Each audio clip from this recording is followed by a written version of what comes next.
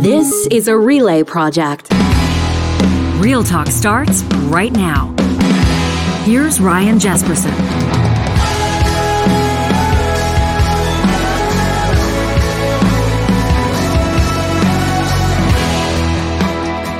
On this Friday, October 21st, we welcome you to Real Talk, and we thank you on this 500th episode. Woo!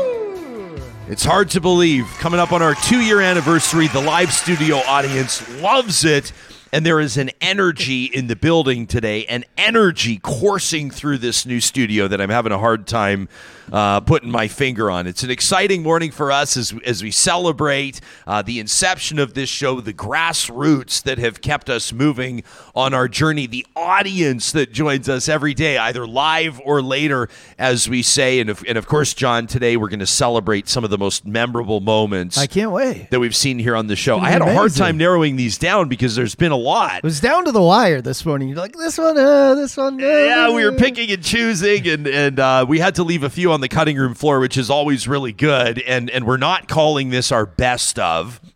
So we're not going to lead off. And don't worry, we're going to talk a ton of provincial politics today. We're going to get into some of the top stories making news. The team from Navigator is going to join us. They released some data. This is really interesting stuff, and I'm glad we were able to nail them down and commit them to our Real Talk Roundtable presented by Urban Timber today. They've put a study together, Alberta's Mindset, the race to 2023, and they've been polling Albertans across the province, urban, rural, different age demographics. We'll get into it. Their initial impressions of Premier Danielle Smith's tenure in office, their initial impressions of opposition parties right now, and Western Canadians, in particular, Albertans' top political priorities. So we're going to spend some time digging into that today. Should be really interesting stuff. Premier Smith will be naming her cabinet today, so people will be keeping a keen eye on what that looks like. Is Casey Madhu getting promoted, like it sounds like he might, to Deputy Premier, to Minister of Justice, back into that portfolio? Is Minister Shandro's fate up in the air? Will he be getting a promotion?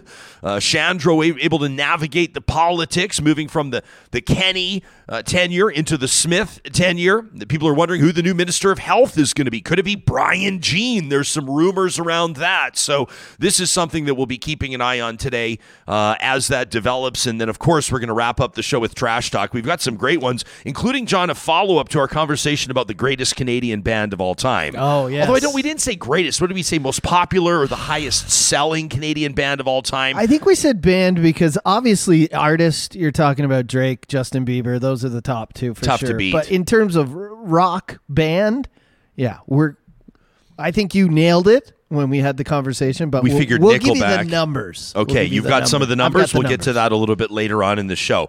So we want to take a look back. We want to celebrate some of the greatest or most memorable Real Talk moments. That's going to be coming up in just a bit. Today is also a chance for us to celebrate the support of partners that have been with us from the inception of this show, when the show is just an idea. The ones that have ensured that we've had what we needed support-wise to bring you this show every single weekday.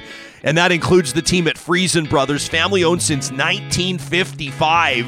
Friesen Brothers, through their 16 Alberta locations, is proud to put good food on family tables.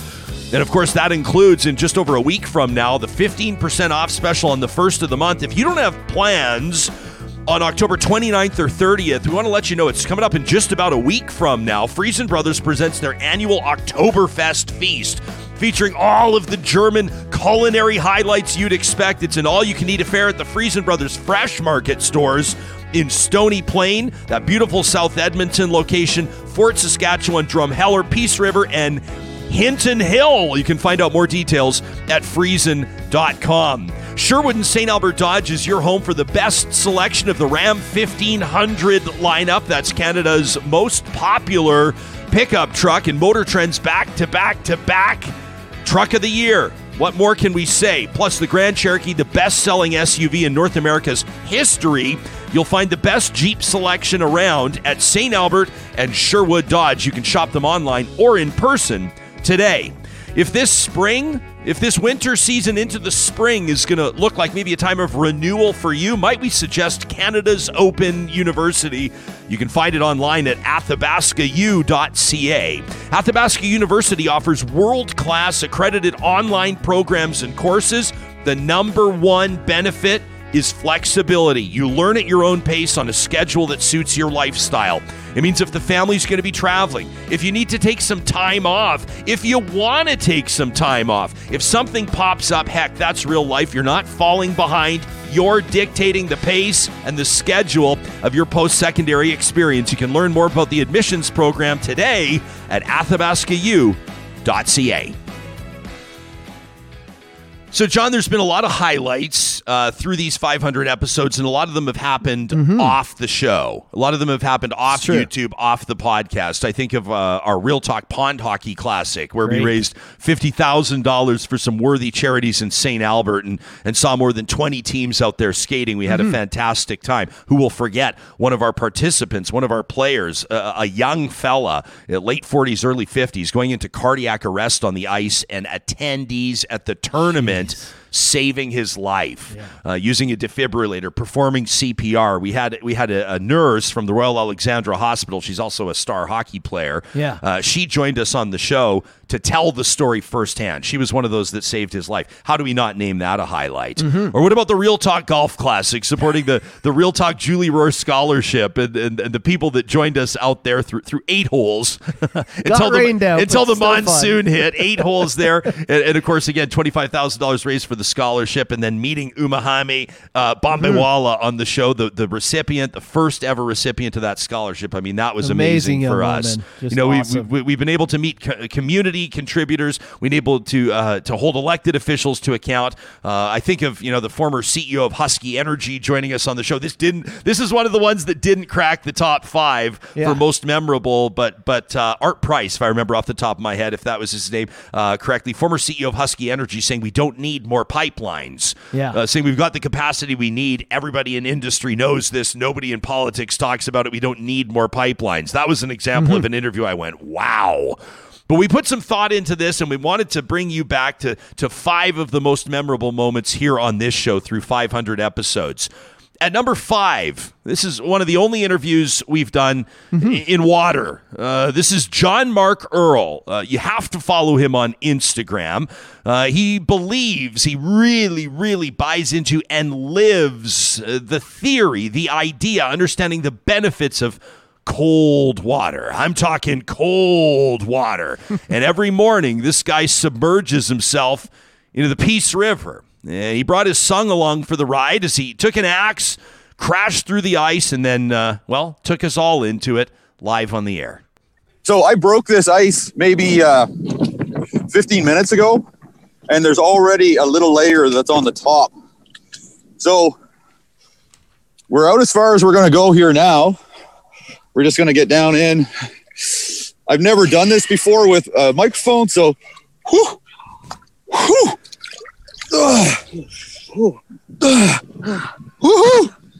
So you can see behind us, that's the town of Peace River.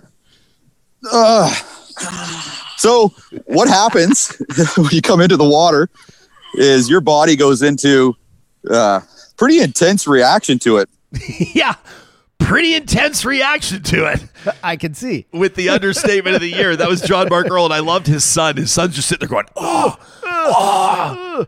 We're watching that from the comfort of our studio, but that was a moment that the Real Talk audience responded to in a huge way. That was number 5. Number 4 on our list of most memorable moments through the first 500 episodes. Who will ever forget High Rivers Mayor Craig Snodgrass joining us on January 19th of 2021.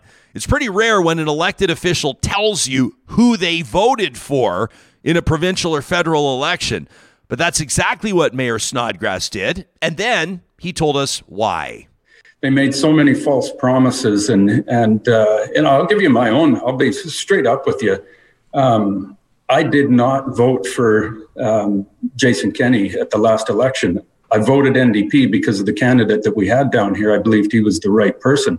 And I did not vote for Jason Kenney because at the time, in my opinion, he was just full of shit. Leaving nothing to the imagination.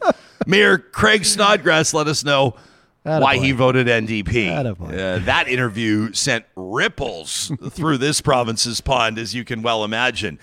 Number 3 on our list of most memorable moments, when the statement was made, it did not land with a big bang, but the residual impact was impossible to ignore. Real Talk secured exclusive interviews with Mayors Amarjeet Sohi and Dr. Jyoti Gondek the morning after both of them were elected to office in Alberta's most recent municipal election. Mayor Gondek used the opportunity to tell us about her top priority once she rolled up her sleeves and got to work. We have had the opportunity to declare climate emergency for years. We have had various documents presented to us as a council, and I think we've had more than enough time to review them. So let's get serious. Let's declare this, and let's start going after some of the capital that we will see flow in once we make a bold move like that. A bold move, declaring a climate emergency, Calgary's new mayor's number 1 order of business. Now, this prompted a response from a ton of business advocacy groups. Of course, the Calgary Chamber of Commerce was quick to respond to that. Gondek's political opponents quick to respond to that. Provincial and federal politicians had something to say about it. And of course, other media outlets honed in on this. That remains our second most downloaded episode of Real Talk through 500. I hope that somebody takes it down and knocks it to number 3, 4, 5, and ultimately, John, out of the top 10 as the show continues to grow.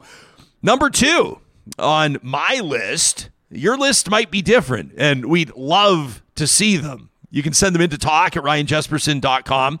Back on January 13th of 2021, we featured a Real Talk roundtable that included country music star Corb Lund.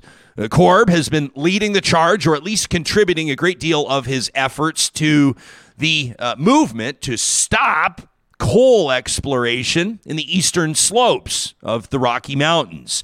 Now, the roundtable was great, and if you'd like to go back and listen to it, it ages well. The issues that were issues then remain issues now. But it was after the roundtable where we had that really memorable moment. Corb Lund stuck around. He was still watching the show after the roundtable had wrapped. Now, here's what made it really interesting. The power had gone out at his ranch. He had a couple candles burning around him to light his garage where he was checking in from. He was zooming into the show using his phone, and he took us up. He accommodated our request to have him play a tune live. But this is my prairie, and this is my home, and I'll make my stand here, and I'll die alone. They can drill and they can mine all my smoldering bones. 'Cause this is my prairie, and this is my home. That was a pretty special moment. My water's poison, my calves are all dead, my children are sick, the aquifer's bled. They want a big pipeline right through Potts Grove. This is my prairie, this is my home. That was Corb Lund live on Real Talk, January 13th of 2021.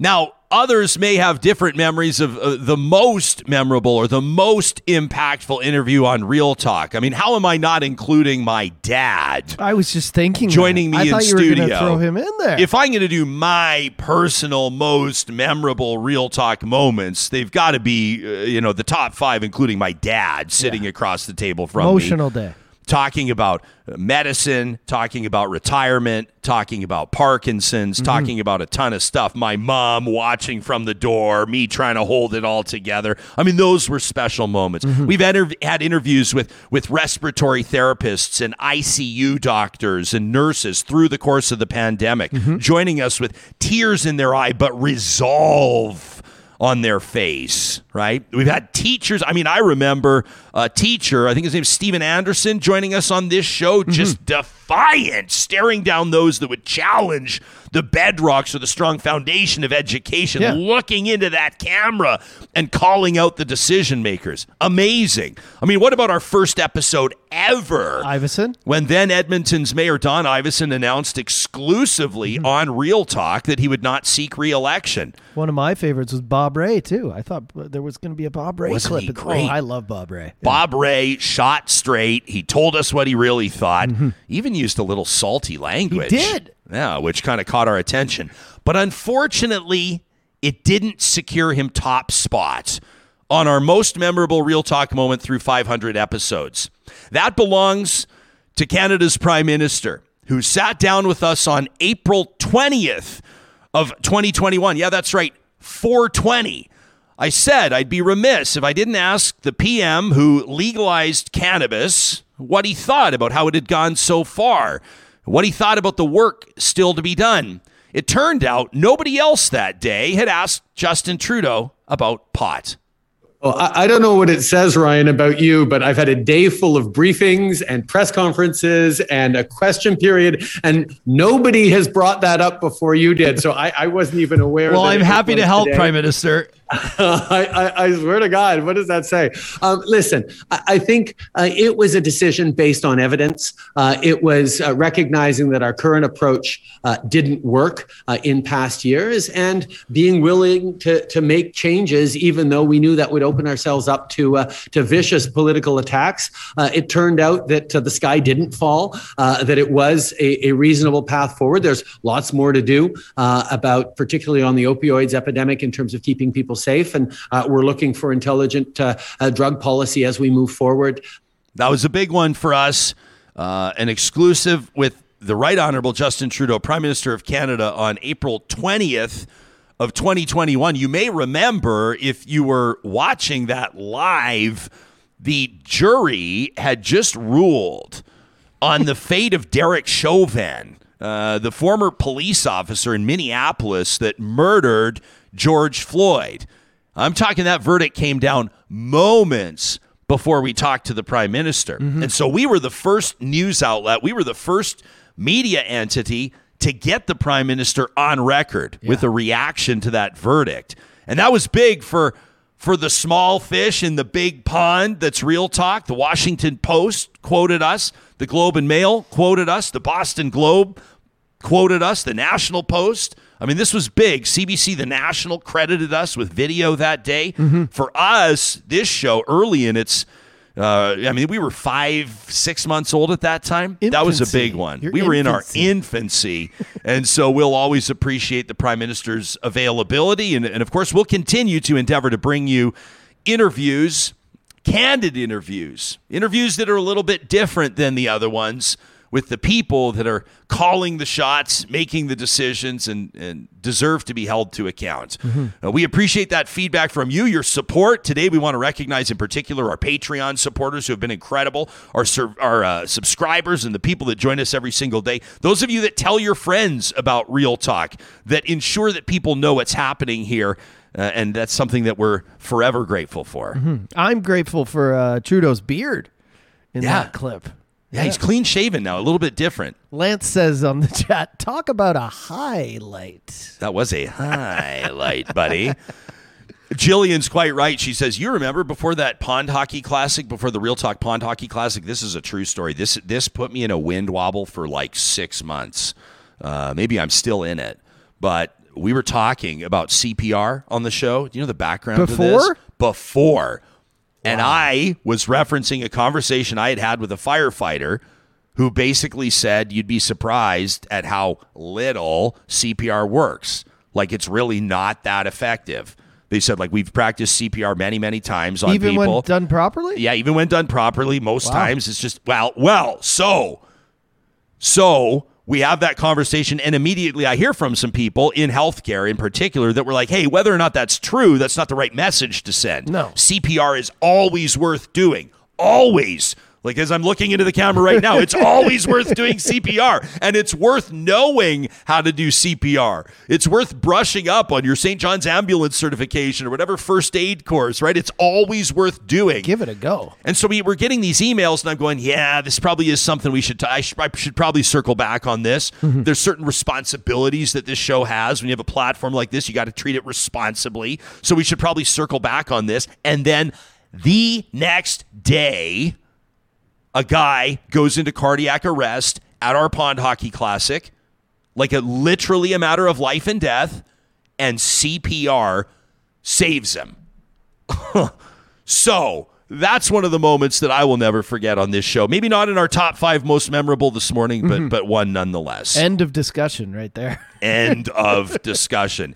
In just a second, we want to get to comments made by Alberta's Premier yesterday at the Chamber of Commerce, the annual Premier's Address that was hosted here in Edmonton by the Chamber of Commerce. That's coming up in a quick second. Before we get there, I want to remind you that you're probably, unless you're partnered with Park Power right now, you're probably paying too much for your natural gas, your electricity, and your internet. I mean, that's just a fact. How do I know that? Because we keep hearing it from Real Talkers that once they've switched over, they've taken the 5 minutes to switch over to Park Power, they go, why didn't I do this sooner?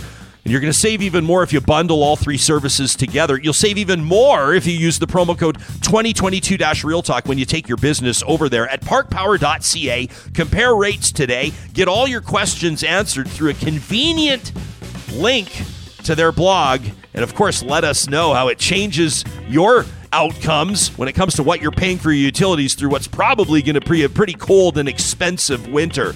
Hey, speaking of cold but not expensive, John, how about the fall blizzard lineup at the Dairy Queens of Northwest Edmonton and Sherwood Park? I've been telling you all week, I've been raving about this pumpkin pie blizzard because it was just so spectacular. Had that just this last weekend with the little fella. The whipped cream on top was a really nice pairing with the real chunks of pumpkin pie crust. I mean, that's just one of the highlights of the fall blizzard menu. Don't forget the signature stack burgers, including my personal recommendation, the loaded steakhouse stacker at the Dairy Queens in Palisades, Nemeo, Newcastle, Westmount, and Baseline Road. And before we get to the Premier's comments yesterday, I want to remind you about probably the top order of business for you today, and that's to get your Covenant Foundation lottery tickets. I mean, how else are you going to get the keys to a $2.2 million dream home? You got to be in there. You got to be holding a ticket to win this beauty. But it's not just the dream home that you qualify for with your ticket purchase through covenantfoundationlottery.ca. You also have a chance to win a new Lexus, an Alfa Romeo, a BMW, a trip to London or Portugal or Scotland or New York. What about a guided fly fishing trip or a heli hiking high country escape? Plus a 50-50 that's going to see some lucky winner take more than $500,000. You can call 1-888-944-2774 today, or again, visit covenantfoundationlottery.ca. It was a big one yesterday for Alberta's Premier, Danielle Smith, appearing at her first Premier's Address. Now, of course, she's early to it, in a sense. She swore in about a week and a half ago, but it's already been an eventful experience, to say the very least. Danielle Smith appearing in front of urban business leaders yesterday at the Chamber Luncheon, and here's a portion of what she put in front of them. The change to the Human Rights Code to make it illegal to discriminate against anyone on the basis of their COVID vaccination status.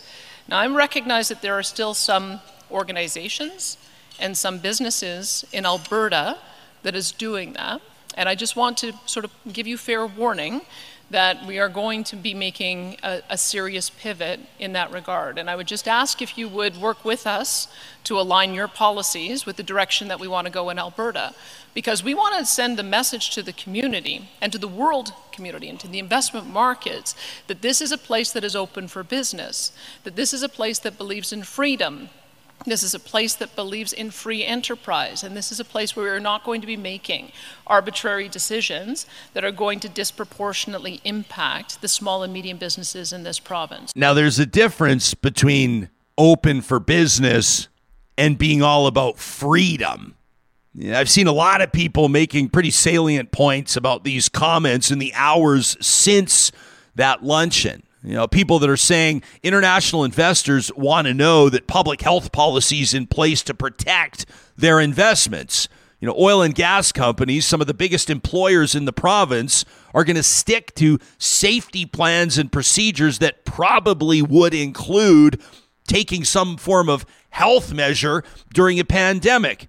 We've got a bunch of business owners as well who are suggesting that maybe it's not the Premier's role to go on the record in front of business leaders, entrepreneurs, CEOs, and other influencers and suggest that they better get in line with her plan when it comes to medical policy. You know, I quoted Chris Labossiere yesterday. He's been on fire this week. He's the CEO of Local Environmental Services, Altitude Investment, and a lot of other interests as well. He's a partner and a sponsor with this show. Labossiere yesterday tweeting, vaccination status is not a protected right unless it compromises existing medical or religious rights, which are already defended. Otherwise, Premier Smith needs to get her nose out of my business. This is a free market capitalist to a libertarian. That from Chris Labossiere. You can let us know what you think about this. It's a curious move to put this in front of business leaders, but maybe you've got a different take on it. Real Talk welcomes those as we endeavor to host conversations that are reputable but perpetually curious.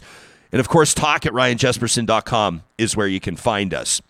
We're going to be talking about Alberta's Premier. She's a big part of this roundtable that's coming up. And we're going to be featuring the talented team at Navigator. Now, you know, every single Friday, our Real Talk Roundtable is presented by our friends at Urban Timber. And it's an exciting time at Urban Timber right now. I mean, we're loving the table they put together for us here. I mean, this is stunning. If you're listening on the podcast, it's a white oak masterpiece highlighted with this beautiful epoxy fill. The base of the table is actually hand crankable gears that can raise or lower this piece of art.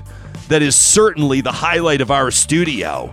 But at Urban Timber, you know, they always secure space available for your custom table delivery before Christmas. This is already on their radar. Their showroom is loaded. A brand new showroom, by the way, with great tables that you can view for inspiration. This Saturday would be a perfect time, tomorrow, to come on in and see their tables. I encourage you to do so. They're open from 10 a.m. to 4 p.m., a beautiful new location at 156th Street and 112th Avenue. You can browse their selection online. Check out the different innovative design mechanisms they're using. I mean, they will knock your socks off at urbantimber.ca. Now, the Real Talk Roundtable today is going to focus on work that's been put together by the team at Navigator. Navigator is a lobby group. It's a strategy group. I mean, these are professionals from across the country that have worked in politics. They've worked for politicians, and they've worked for groups or individuals looking to reach politicians. It is their job to understand the political landscape, where it is, why it's there, and where it's going. Jason Hatcher manages Navigator's Western Canadian operations, where he's spent more than 20 years advising industry and executives across the country at the intersection of public policy affairs, crisis comms, stakeholder relations, and brand management. Rosa Ellithorpe is a senior consultant out of Navigator's Edmonton office, leading their GR practice, government relations. She brings more than 10 years of experience in provincial politics in BC and Alberta. She's actively participated in campaigns at all levels of government. She gets how they work. She's managed mayoral campaigns, served in 2 provincial election war rooms, and a transition team as well. Now, that's an interesting point that we'll recognize moving forward. And Graham Fox is kind enough to join us out of Ottawa this morning, managing principal and chair of the panel of experts of the Canadian Centre for the Purpose of the Corporation. He brings the firm 2 decades of executive level experience in politics, public policy, public affairs, and government relations, formerly the president and CEO of the Institute for Research on Public Policy. My thanks to the three of you for joining us this morning on this roundtable. I want to encourage you to jump in on the conversation. Don't wait for me to tap you on the shoulder. Let's keep this as candid as possible. Rosa, I want to lead with you. Out of the Edmonton office, Edmonton is where Danielle Smith spoke to the chamber members yesterday. I played one quick clip about health policy, but of course there's a whole lot more to her message. How would you assess her first 10 days or so in office? What message is she sending to business owners and to the general electorate? Well, I see her trying to change the narrative or continue her narrative from her leadership into now the general population. She said that. She said that yesterday. She said, in a leadership, we speak to 100,000 people. Now I'm speaking to you as the general public.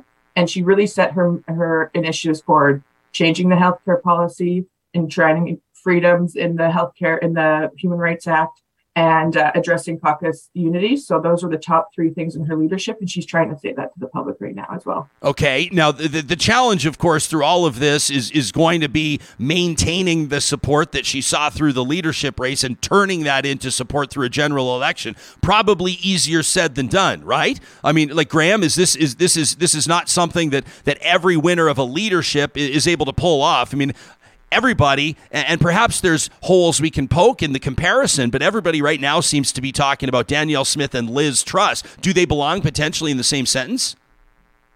I think the premier has yet to demonstrate that. And I think, to your earlier point, the party's base, the party's membership, and the general public are two fundamentally different audiences. And I think what we're seeing and what we have seen in the last week is the premier pivoting from speaking to the converted within the party who are prepared to buy a membership and vote, and the general public who may be busy, not paying attention to politics. And so the speeches this week and what we'll see leading into the weekend will be fundamentally interesting. Yeah, and today is going to be a big one as well, to say the least, Jason, with the first peek at this new cabinet. And everybody's going to be curious to see, because cabinet appointments say a lot about a premier's alliances, about perhaps a premier's beefs, and about a premier's priorities, right? Yeah, no, I think, Ryan, today is a really, really critical day. And it's really a time where all Albertans will pay attention. To Graham's point, it kind of crosses over from that party, sort of speaking to the party, speaking to partisans, through that leadership, through the hustings this summer, and now really putting her own stamp on government, making it her own, and really sending that message to Albertans. I think, a couple of things we'll be looking for is to see if there's some stability within the cabinet, to see some carryover from, and we think there will be, from the previous cabinet, to have that continuity going out there, and some of that sort of corporate memory, if you will, on key files around energy and the environment. So I think those are the things we'll be looking for, but also where the representation. I mean, this is someone who, this premier has been very clear that she is going to govern for rural Alberta. She made that clear yesterday here in Edmonton. I was with Rosa to see that speech, and that was quite clear. But we're looking to see, what kind of representation are we going to see from Edmonton and that surrounding Edmonton area, the donut around Edmonton, but also around Calgary. The research that we've done over the last week or so, or the last 2 weeks, I should say, has really shown that because the NDP are so entrenched here in Edmonton, and because the UCP has such a strong base in rural, that the battleground are really going to be, is going to be Calgary and some of those small and mid-sized sort of cities around the province and the donut around Edmonton. So I'm looking for the representation that you might see from those areas down in Lethbridge, out of Calgary, and across the province. I let the audience know that I participate in a political group chat. This is like, it's comprised of some campaign managers, former chiefs of staff, some elected officials, some industry leaders, and it's all off the record, so I don't betray them in what I bring to the table here. But I can tell you that this week in that group chat, everybody was talking about Navigator's numbers. Everybody was talking about Navigator's report, Alberta's mindset, the race to 2023. And we want to get into this because it indicates where many Albertans are at. It indicates where people are placing their top political priorities. It shines some light onto what Danielle Smith's support and the UCP support looks like right now. And we'll also talk about Rachel Notley. I want to throw in some conversation around the Alberta Party as well today, because Barry Morishita, their leader, is running against Danielle Smith in that by-election. That's a story we shouldn't ignore. Danielle's probably going to win, but I don't think it's a guarantee. And I wouldn't put that in front of the three of you. But Rosa, can you tee this up for us, this Alberta's Mindset Race to 2023? How did it go down? Who did you talk to? And prepare us, this audience, for the numbers they're about to hear. For sure. So we did a sample size of 1,002 people, to be exact, across the province. So it's very balanced across rural and the urban areas. And we've broken that down in some spaces. And it was in field from the 7th to the 11th. Correct me if I'm wrong, Jason. It captured Danielle's swearing in speech. So we did get a little bit of that feedback on her initial comments that she had to look back in her swearing in speech. So it really reflected that. And that's where we addressed the polling. Okay. Yeah, we went right through the field, Ryan, just to build on what Rosa said, right up until the day of her first press conference. So whatever happened since then, and we know there's been stuff in the news, that would not have been a part of this research. So we've kind of got that first 7 days, if you will. Okay. So does was this polling concluded before some of the information and the comments surfaced around, for example, Ukraine's independence? And okay, so we can assume that there has potentially and probably been some damage done to the brand after these numbers. Well, we'd have to see, right? I mean, that's fairly speculative, but I will speculate. All right, there you go. You guys keep it reputable, and I will handle the speculation. How's that? All right, let's get to the numbers. These are what people are going to care about. So this is polling by Navigator. We've got their panel here. I'm grateful to have the trio with us here on the Real Talk Roundtable. 2019 election results versus current vote intention. For people watching this on YouTube, they can see it on the screen. Back in 2019, voter intention, or rather, pardon me, election results, 55%. The UCP saw 55% support through that election. Current vote intention right now down about 17 points to 38%. In 2019, the NDP, official opposition, of course, took a third of the vote, took 33%. They're up 20 points. The current vote intention at 53%. Jason, you want to tee this up for us? Yeah, I mean, look, the first thing I would caution is voter intention doesn't necessarily equate to seat distribution. And look, at a lot of jurisdictions in Canada, first past the post, you'd see these numbers and you go, wow, that's it. It's over, slam dunk. But the one thing that we've concluded from this research is there's a strong path to victory, frankly, for both parties. And when you really look at that seat distribution, because of the Edmonton sort of fortress Edmonton, if you will, for the NDP, and the same thing rural, you still are in a situation with those safe Tory seats where they're actually, in terms of seat projection, likely in the lead, probably sort of say, think 29 to 20 with the rest up to grabs, the race to 45. But there's definitely some, even in the research, we saw some concerns out of rural Alberta, even some of that cracks perhaps in some of that support. But I think it's really that she's unknown in some ways. While she's well known on some of her policies, I think people are waiting to see how she's going to address some of these and how she transfers from, as Rosa suggested, that sort of going after the leadership, that partisan piece, to now speaking to the general electorate. And that's going to be really key in the next coming weeks and months. Okay, well, I'd be curious for all three of your take on this, Graham. Maybe we go to you first. If you're trying to get the electorate, if you're trying to get people in certain ridings or pockets of the province, if you've got a target demographic you're trying to reach to get to know the premier, how do you do it? Is this the visits to the world's largest Pysanka? Is this the kissing babies? Is this funding announcements? How do you do it? I think it's a little bit of all of the above, and I think it's definitely putting some meat around the bones of some of the policy that she's put forward as a leadership candidate. And the first one that comes to my mind is the Alberta Sovereignty Act. Where the manner in which she's been talking about that since becoming premier has been markedly different, at least from my vantage point in Ottawa, in Upper Canada, if you will, than was the case when she was a candidate. In her interview with you last week, I was really interested when you asked her about her approach to her relationship with the Prime Minister. I was really interested that she led first with areas she thought there might be common ground, whether that's CCUS and technology and other things, did not lead with the points of division. And for me as a voter, if I were a member of her constituency or a member of the Alberta electorate, I'm taking a lot of cues from those sorts of things. I want to see a premier engage with the rest of Confederation. I will leave other issues to my colleagues, Rosa and Jason, but I thought, those are the kinds of things voters will be looking for clues on how she will govern, how she will use the advantage of incumbency between now and the next election. And I thought, her conversation with you last week, I think, was very telling from a kind of Confederation, how will Alberta behave point of view. Rosa, when you were working in BC politics, were you there working under Christy Clark? I was, yeah. So you had a front row seat to, at that time, what was a pretty, is it fair to call it a contentious relationship between BC and Alberta at the time?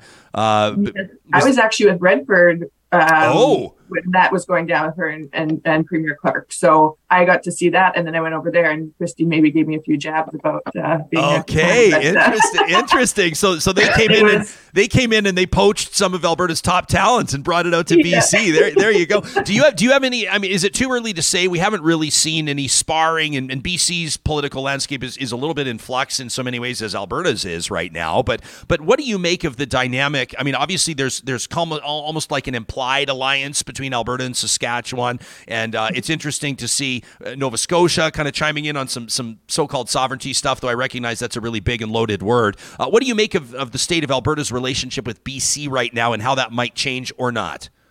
I think it's a good question, because we haven't actually been thinking about it. We talked yesterday about the polling showing how people coming out of COVID are in a very selfish state of mind, where you're thinking about affordability, you're thinking about your healthcare, you're thinking about your parents, those kind of things. So the conversation between BC and Alberta right now hasn't been on a hot topic on any of the tables that I've been chatting for politics. But David Eby coming in as the new premier, he's got a long-standing history of being a strong NDP, like shining star.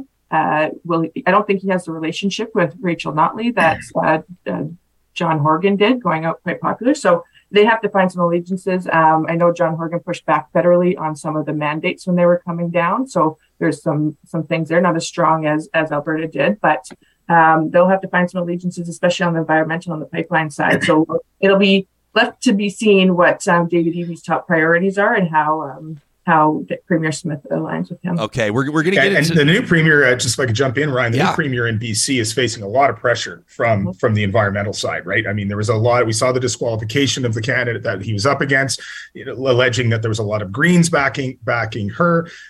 So he's going to have a lot of pressure from that sort of environmental left flank of his, and that's going to set up for an interesting dynamic. His choice in environment minister and how he proceeds now, and how that will play into exactly what you just asked about the interplay between our two provinces is going to be fascinating. Okay, and also, can I say one of the best parts about the Real Talk Roundtable is we can veer and swerve and get way off track, and then I promise I'll bring it back, because I want to ask the three of you right now. I mean, you're going to go, wait a second, we're not briefed and prepped to talk BC politics for half an hour. Don't worry, we won't.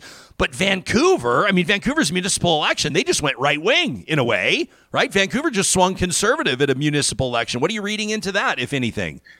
I think you have Vancouver. Go ahead. I was just going to say, I think you have Vancouver, who has just been frustrated in the housing markets, and you've had a lot of I forget the party that was just in, that they have party politics in Vancouver, which is also a whole different level of confusion, and a new party with Ken Sims, who ran and lost the last time. I think you're just seeing a lot of frustration out of Vancouver, where they haven't had movement in some major issues, and that we saw it. Surrey switched over. There's actually a huge referendum on municipal leaders across BC. Lots of big change. So Vancouver led the way, but we saw a lot of that over there.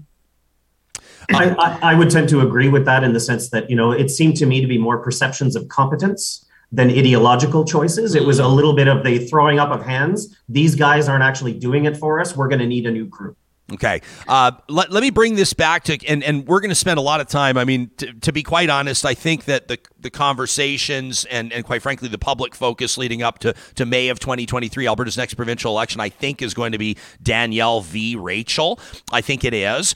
But it would be a disservice to the Alberta Party to ignore 170,000 votes in the last provincial election. I know Barry Morishita, personally. He's the former mayor of Brooks, former president of the AUMA, now known as Alberta Municipalities, and he's busting his ass to try to find some traction for this party.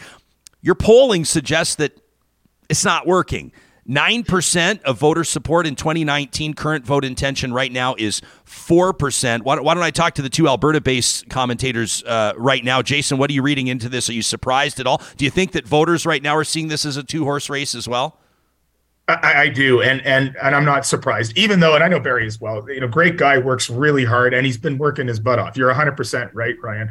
But at the end of the day, this is going to be a clash of two personalities. I think Albertans are actually really interested in the policies, but it really feels like we're going to go down the road to a clash of personalities.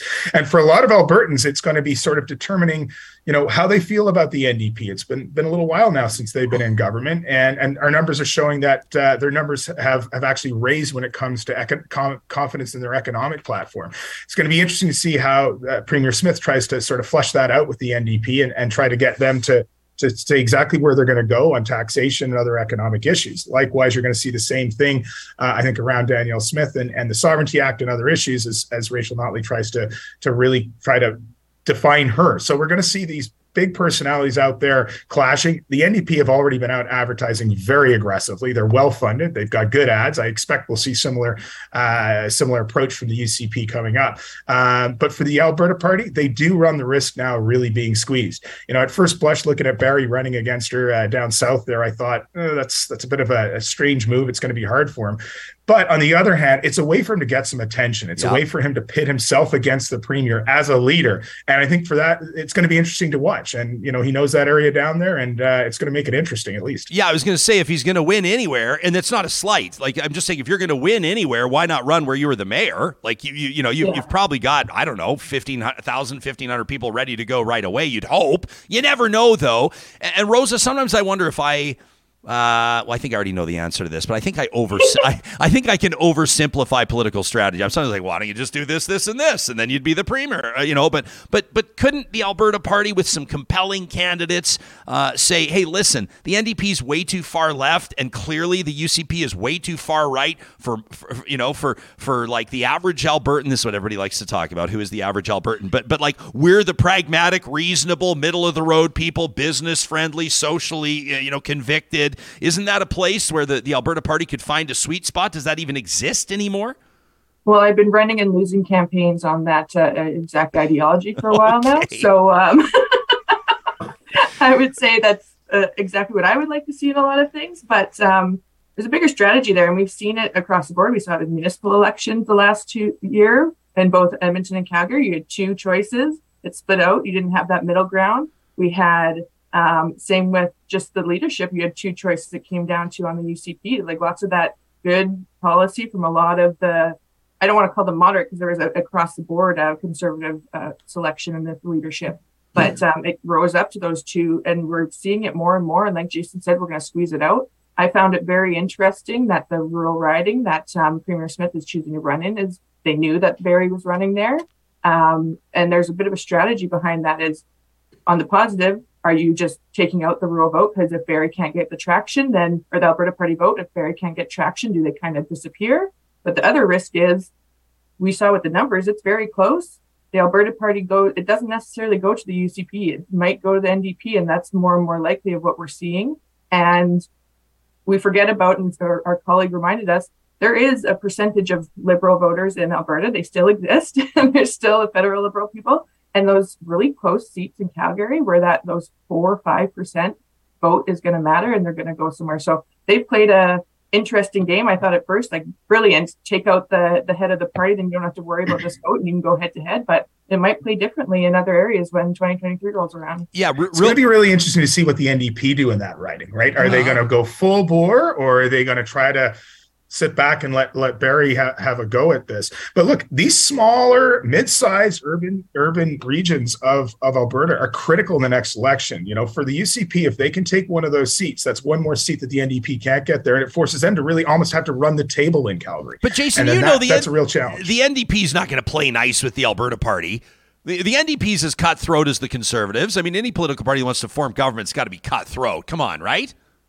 Well, look, I'll tell you, those urban seats those small, mid-sized urban seats are important. And I think you're right. I think it's going to be hard for the NDP to walk away from that one, even though if they really wanted to have some fun, maybe that would be the play. But I think they want that seat just as bad as everybody else. We have so much to get into, so I'm going to move this conversation forward. We're talking to three voices. They know what they're getting into. Graham Fox joining us out of Ottawa, Rosa Ellithorpe, Jason Hatcher, Rosa Ellithorpe, both joining us out of Alberta, all three of them with Navigator. They've just released these numbers this week. Interesting stuff. Let's get to overall impression. This is what more than 1,000 Albertans, just over 1,000 Albertans told you their overall impression of Rachel Notley. 47% positive, 36% negative. Danielle Smith, 22% positive, 51% negative.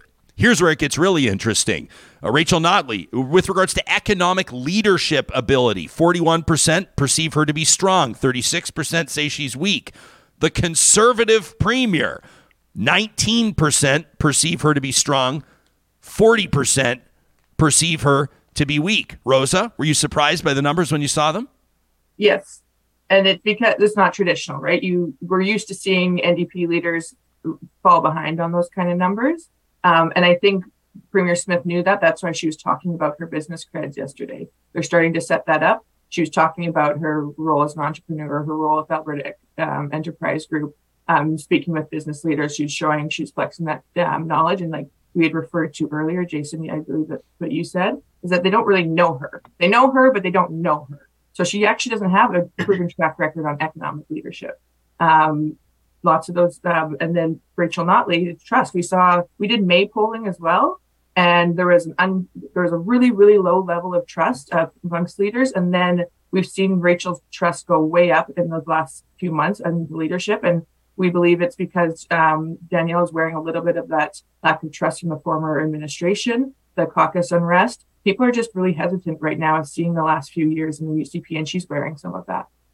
Jason, I think there's two things driving this, and these numbers were pretty surprising. I'm not going to lie to you, Ryan, they kind of really jumped off the page. Yeah. But I think, look, we all know markets, capital markets require certainty, and this province is blessed with a lot of resources, right? But whether it's our oil and gas, whether it's our renewables, whether it's tech, whether it's ag, we need outside investment.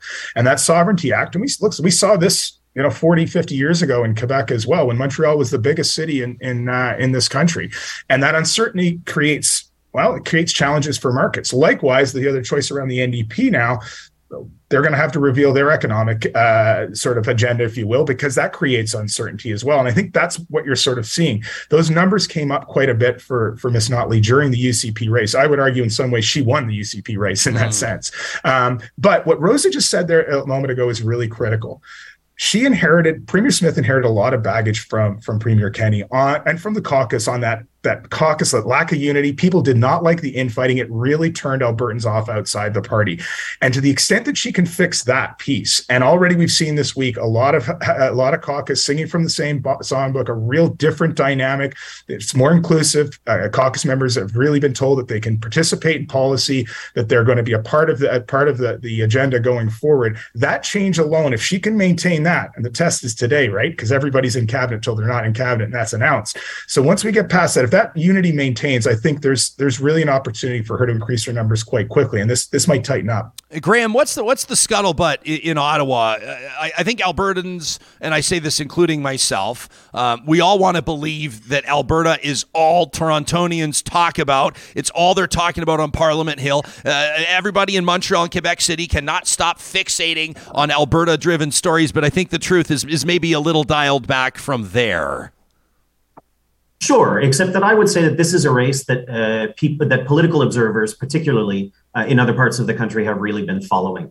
And I think the moves in the immediacy of the next couple of days will be really important. Do cabinet choices around finance, around energy, around environment reassure people and bring the temperature down, or does it reinforce the uncertainty that we've seen? So that's number one. Number two, in the Premier's approach to building coalitions to get Ottawa to take more seriously the Premier's demands for more money for long-term care and other things, do utterances around Ukraine and Russia and utterances around the unvaccinated, does that get in the way of other premiers standing with her and building that common ground vis-a-vis Ottawa? I think those are things that everybody's actually watching, not just for the impact it may have on the Prime Minister's strategy, but the impact it may have on the leader of His Majesty's loyal opposition, Mr. Poilievre. Hey, Rosa, let me ask you a question. If you were working in the Premier's office right now, she's issued 2 or 3 clarifications, whatever you want to call them, clarifications, apologies, walkbacks. She's issued 2 or 3 statements in her first week relating to a couple of different things. And I've heard different opinions from people. Some have said that it was astute of her to apologize. She had to apologize in particular about the Ukraine stuff, considering Alberta's Ukrainian population. And others, including some friends of mine that support Danielle Smith, have said that they were disappointed she apologized and they didn't believe that she needed to apologize because because her supporters and her base don't want her to apologize. How would you have managed that over the past week or so? I think I would have gone for the apology. It's great. Her supporters and base don't want her to apologize, but they're not going anywhere. Fair. The election is on. That's what our numbers have shown. It's 7 months. She has to start saying her message to the general population. She has 123,000 UCP members that showed up. That doesn't win a general election. So those are the kind of, we're switching from leadership and opposition to governance, and governance is hard, and sometimes those apologies have to happen. Okay, let's get into some of these numbers around support for the Alberta Sovereignty Act. This is also particularly interesting, these numbers per Navigator. Their team members forming our Real Talk Roundtable today. Of those polled by Navigator, support for the Alberta Sovereignty Act, 32% of those polled support it, 50%, nearly half, oppose it. And then some somewhat support or somewhat oppose, and then there's some that feel that, they don't have a take on it. That's about 1 in 5 people polled, by the way. But here's what's really interesting. Support for the Alberta Sovereignty Act does not see a majority in the rural areas, which one might have assumed. 40% support in rural areas, 32% in Calgary, and 25% in Edmonton. Throw this into the mix, just 1 in 4 people polled believe that Alberta needs to, quote, stand up to the Trudeau government, and the Alberta Sovereignty Act is an effective way to do it. That's just 26%. But Jason, you're probably going to say, yeah, but if you can get all of those 40% in the rural, or if you can get every one of those 26% to show up to the polls, that could be a winning formula, couldn't it? Well, look, I think there's a couple of things you've identified here. First of all, wow, there's been a ton of churn on something we haven't seen yet, right? And I think we really have to see what's in it. But it was an effective tool for her. And I think what we're also seeing, is Rose has already described, right? That shift from speaking to the partisanship, speaking to the party, and now speaking to the public. And that 40% was really striking coming out of rural. It says that really has to be defined with rural Alberta because, look, we still show that nearly 75% of Albertans want a premier to stand up to Ottawa. So it's table stakes, right? It's kind of a point of entry in our province. You've got to stand up. And look, hey, the best friend of any incumbent premier across the country is an enemy in Ottawa. But how she defines this, particularly, as I've said again, right, those smaller urban and mid-sized cities, I think that's where you're seeing a little drag on those sovereignty numbers. And I think how she defines this going forward, how she says she's going to use it, is going to be really important. People are watching. It's that uncertainty piece right now. Right now, Albertans have to choose between 2 uncertainties, right? The economic uncertainty of the NDP and the uncertainty of the Sovereignty Act. She has Premier Smith has a chance to really define that in the next few weeks, and it's going to be really important for her, I think, her premiership. But Rose, I remember I've told the story a million times, the cab ride back to our hotel in Toronto, me, Brad Wall, Danielle Smith, and Charles Adler in a cab. And we're talking, and Brad's, former Premier Wall is asking Danielle Smith, when are you going to run again? When are you going to get back into politics? And she says, I'm unelectable. She says, after everything that went down, she says, I'm unelectable. And so people want to know what's changed now. She had to repair her reputation a little bit. There were a lot of ardent conservatives that felt, quite frankly, betrayed by the floor crossing, right? As if I need to provide the background on this. So if she waters down or dilutes this Alberta Sovereignty Act, doesn't she risk betraying that same base again, the ones that sent her to the Premier's office? And there it is, right? How do you rule from rural and still win in some of those urban centers that she needs to? Sorry, Rosa. That's okay. And I was just going to say, I think you're absolutely right. I just said her base isn't going anywhere, but if she doesn't deliver on this, that's when the internal fighting will start again. Yeah. They're going at this with grassroots. I think there's a reason they're presenting cabinet to the AGM this weekend. They're not swearing them in until Monday. They're announcing it this morning in an hour and a half. And she's sending her people in. It's members first. And those members are expecting something. And she's approaching it that way. The Sovereignty Act will be incredibly important to make sure she does it. But again, we haven't seen it. So we're speculating. Is it watered down? We don't even know what we're watering it down from because we don't know what it was. So that's where a lot of people maybe should have, could have, would have. Yeah, I think some people, quite frankly, are expecting this to be Alberta putting Ottawa on notice that we're leaving, and I think that those people are going to be disappointed. Before we thank you for your time, all three of you, and I'm really grateful for it, I want to ask you about this, and Graham, we'll lead with you, and you can take this as specifically or as generally as you like, because your polling's interesting on this. We don't have time to go through every single one of them, but you hone in on key issues management. And you ask the public, you ask the electorate about healthcare, and creating jobs and economic outlook and of course, returning the province's finances to moving toward reduced debt. I mean, the latest budget was a good news one in that context. Controlling spending, reducing taxes, and standing up to the federal government. It's a lot of kind of so-called conservative talking points here, Graham, but can you talk to us about how Ms. Notley and Premier Smith might navigate those waters? Well, I think part of what was most interesting to me in the numbers is how closely Ms. Notley has moved in on traditional conservative space. And I think that really is the Premier's basic challenge coming into this. How do you regain that ground to somebody who's not supposed to be beating you on the economy and on basic governance and competence? Jason? Yeah, I think it's going to be critical how she sells her vision on healthcare. Healthcare is the number one issue that we identified for Albertans in our survey. And that happens a lot, and then that doesn't necessarily play out in the election. But I think because Premier Smith has made healthcare, vaccination status, et cetera, such a critical pillar, and the fact that the changes she wants to make to AHS, we know that Albertans want to have more frontline workers. We know that they want to have more access. We know there's a backlog in the system, and we know that the workers, the Albertans that are working in the healthcare system are tired and they're burnt out. And I think how she sells that vision for healthcare and how those results trickle in just a short time of 7 months is going to be really important on that file. Rosa? I'd close with what she needs to do with, I think we called it the three-legged stool for both leaders. Caucus Unity, which she's already been working on. They had a caucus retreat. I don't know if you saw the video of them paintballing together. That's a night and day leadership change from the last premier. And we're hearing lots of positive feedback from that. Like Jason said, selling healthcare.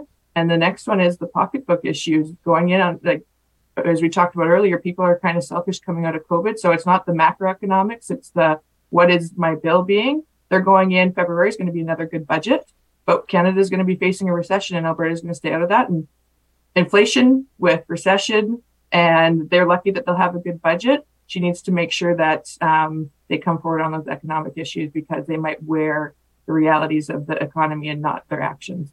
Pretty interesting stuff. We'll acknowledge that so much can and will change between now and May.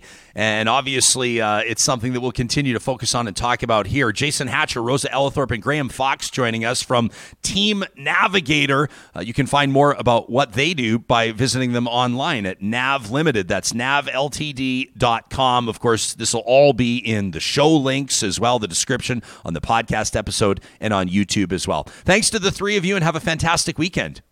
Thanks, Ryan. Thanks, Ryan. You bet. Real Talkers, we want to know what you think about this Real Talk Roundtable presented by our friends at Urban Timber. Just look at that table by Urban Timber. I look at it every day. urbantimber.ca. The smell of it. The smell of the table. There's nothing like the table by Urban Timber. Great stuff. And some of those numbers are kind of surprising. I think that, one of them that really jumped out at me that I wouldn't say was shocking right now, because Danielle Smith knows that she's a polarizing figure. I mean, most politicians are polarizing figures by definition. I mean, typically in this climate anyway, it seems you either, I hate to use words, our little guy Wyatt, he calls us on this because we say there's certain words we don't say in the house. And then something will happen, like I'll stub my toe and I'll say, I hate when that happens. And you hear from the other room, we don't say hate. And I'm like, you're right, kiddo. You're right. You're 100% right. And so I don't want to say with politicians, you either love them or you hate them. But you know what I mean, right? You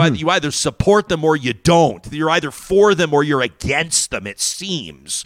And we've been talking about this a little bit, including yesterday with Dr. Jody Carrington on polarized conversation. And we've been having these conversations. But the polling, the overall impression, I mean, people see Rachel Notley, 47% of people polled see her in a positive light. Like, that's just of 1,000 Albertans, rural, urban, different age demographics. 47% see her in a positive light, almost half. 22% see Danielle Smith in a positive light, 1 in 5, right? 36%, just over 1 in 3, see Rachel Notley in a negative light. 51% see Danielle Smith in a negative light. So it's much more polarized, right? Quite a few less people see Danielle Smith in a positive light, and quite a few more see her in a negative light, whereas Rachel Notley has a little bit more sort of ground there in the middle. And then the other one, the economic leadership abilities. For more people to perceive the Conservative Premier to be weak on economic leadership is quite frankly surprising, based on how people perceive the brand. Mm-hmm. right? And you look at even some of the messaging. I'll try to call it up here live as we're doing the show here. But the premier yesterday from her account, this would be a funny way to find out if no, I'm not going to be blocked by Danielle. We've known each other for 15 years. Can you imagine finding out live right now if I was? Interesting conversation yesterday about that. But I want to point out something that she tweeted yesterday. And this was one of the memes that they posted, but you see this, like Albertans are proud of our economy. She says they put in the hard work and they should continue to reap the rewards. Danielle Smith says, as your premier, I will ensure Alberta remains the most affordable and free place in Canada. And then the 3 talking points, they have the nice photo of Danielle smiling, nicely lit in conservative blue. And it says a strong economy with more money in your pocket and standing up for your rights. And then they have the kind of unfortunate photo of Rachel Notley. She looks a little bit sort of like a villain in a movie, and they've got her with this sort of like reddish, like they've really torqued the NDP orange to go a little bit more liberal red. You notice that? And then the bullet points they have, triple the carbon tax, chase out investment, and reckless spending. And that's typically what you'll hear from conservative politicians at municipal, provincial, and federal levels. Small c at the municipal level. But what do they talk about? They talk about the reckless spending, the chasing out of the investment, the job-killing carbon tax, all of those things. They don't understand. These socialists don't understand the economy. So to see that 40% of a general audience in Alberta sees the conservative premier as weak on finances or economic leadership, while just 36% see the official opposition leader, Rachel Notley, as weak. That's pretty interesting. 41%, I know it's a lot of numbers, Real Talkers, but 41% polled say Rachel Notley is strong. That's a proactive statement. 41, she is strong on economic leadership. 19%, less than half of Notley's support. 19% see Danielle Smith with strong economic leadership.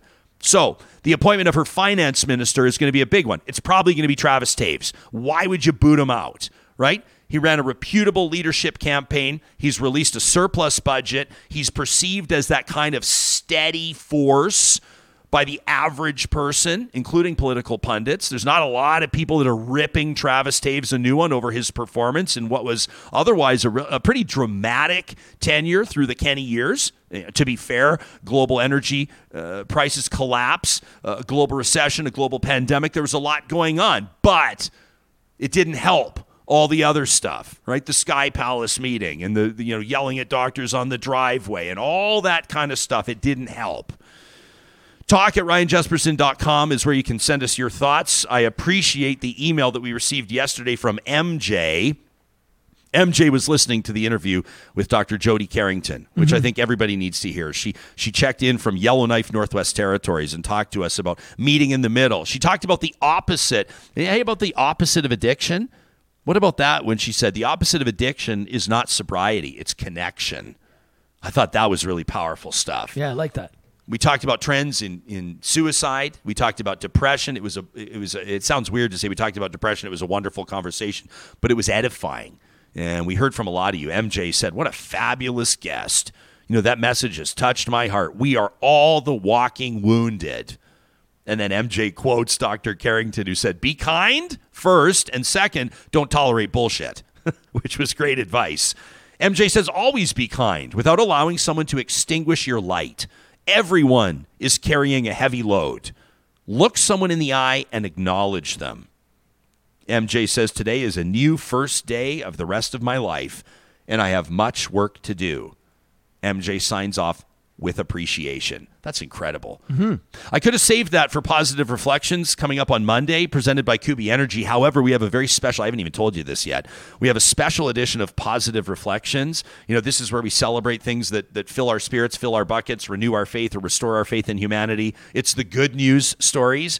And we're actually going to do a live interview with a principal and a teacher that's just won a very prestigious award for work that this teacher has been doing in their class over a number of years.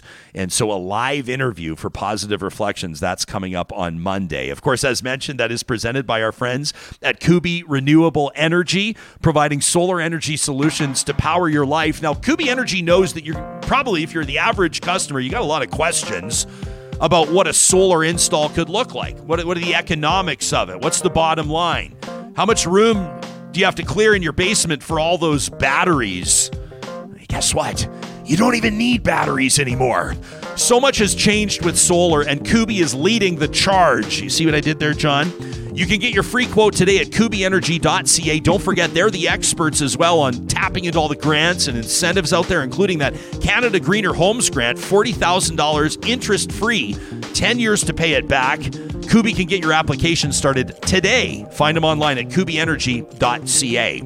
At Apex Automation, they are growing their team every single year for the past 3. They've been adding not just team members, but locations as well. They're opening new offices across Western Canada and beyond. Why? I mean, why are they opening in Vancouver? Why did they open in Saskatoon? Why are they in Edmonton and Calgary and Lloydminster? Well, they're expanding as well into Tampa and Houston and other American markets because they want to be close to their clients' sites. They want to support their clients with quick turnaround service and fewer travel costs. Kubi's all about giving people back their time. Apex Automation, that is. Well, Kubi is too.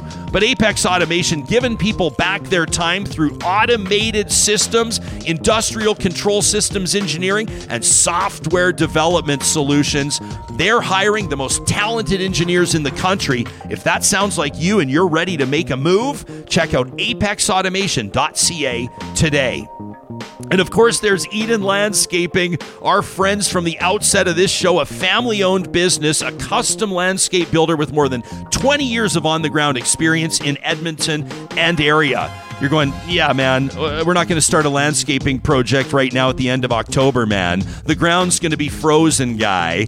Well, here's the deal. Work with us on this, all right? The philosophy of Eden Landscaping is that an exceptional landscape's got to be a thoughtful, flowing vision, and that takes time. It takes planning, let alone the permitting process and ordering all the construction materials.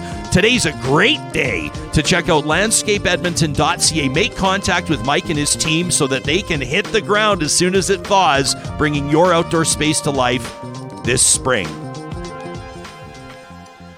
Well, every Friday, we provide an opportunity for real talkers to get a few things off their chest, right? To say what they really mean using this megaphone. It's presented by our great friends at Local Environmental Services. It's a weekly tradition we call a Trash Talk.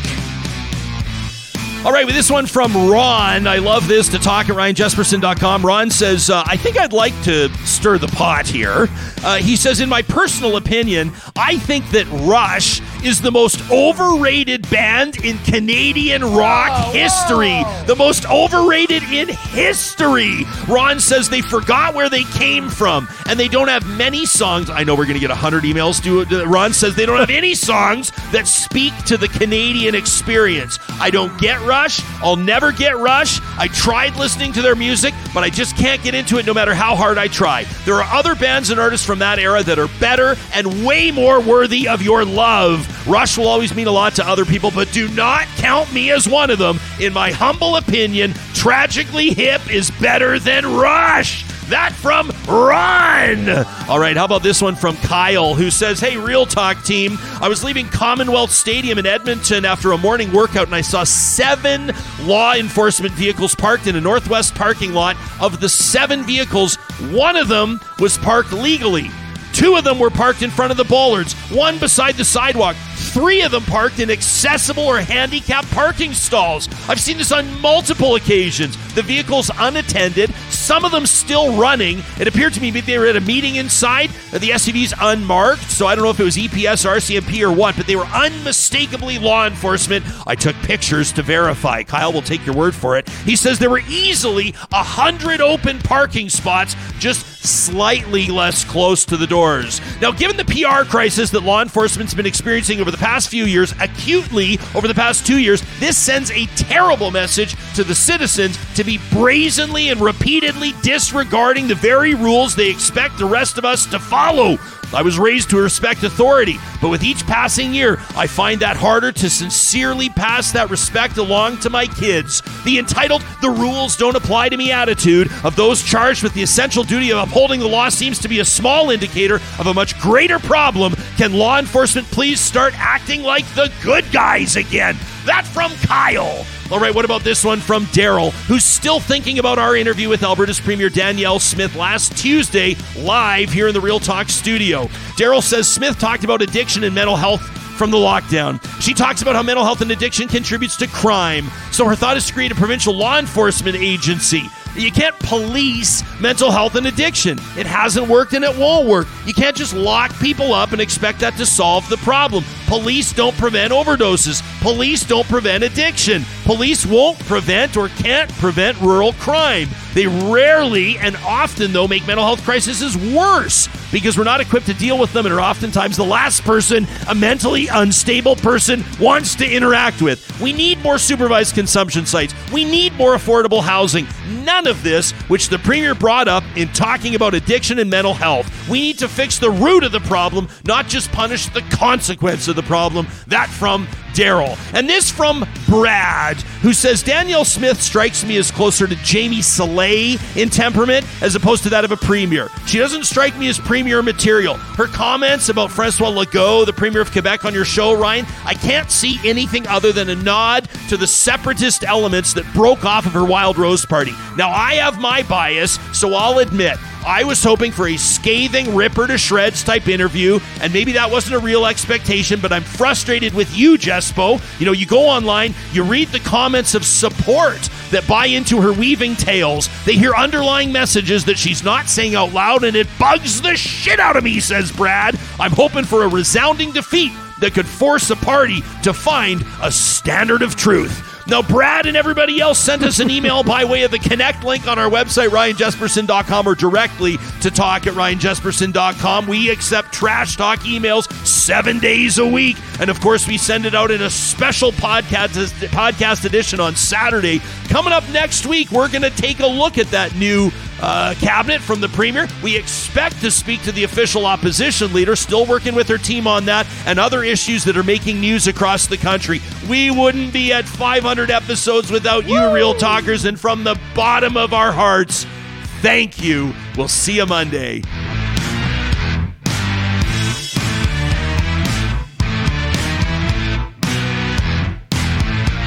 Real Talk is hosted by Ryan Jesperson, executive producer Josh Dunford, technical producer John Hicks, general manager Katie Cook-Chivers, account coordinator Lawrence Derlego, human resources Lena Shepard, website design Mike Johnston, voiceover by me, Carrie Skelton. Real Talk's editorial board is Supriya Dwivedi, Ahmed Ali, Brandy Morin, Ann Castleman, Corey Hogan, Harmon Candola, Catherine O'Neill, and Chris Henderson. Member Emerita, Julie Rohr. Real Talk is recorded in Edmonton, Alberta on Treaty 6 territory, the traditional and ancestral territory of the Cree, Dene, Blackfoot, Saulteaux, and Nakota Sioux, home to the Métis settlements and the Métis Nation of Alberta. Real Talk is a relay project. For more, check out RyanJesperson.com.